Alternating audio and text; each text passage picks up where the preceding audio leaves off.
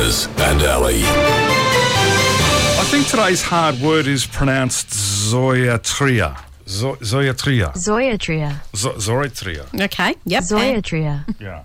What do you think that means? You've really dug deep for this one, haven't you? I have. I've got to win one. What are my options? A vet, a chief, an inscription. Can I have a look at how it's spelt, please?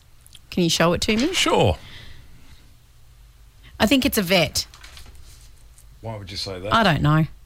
Let's just go with that.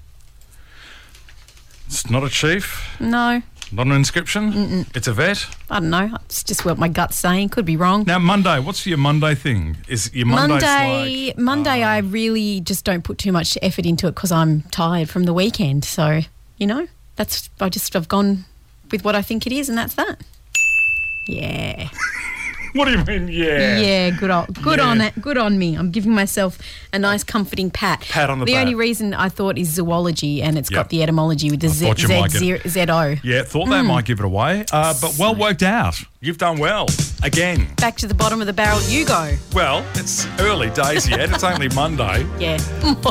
You're 1 for 1. I'm none for none so far, but my turn to hopefully get on the board tomorrow. Yeah.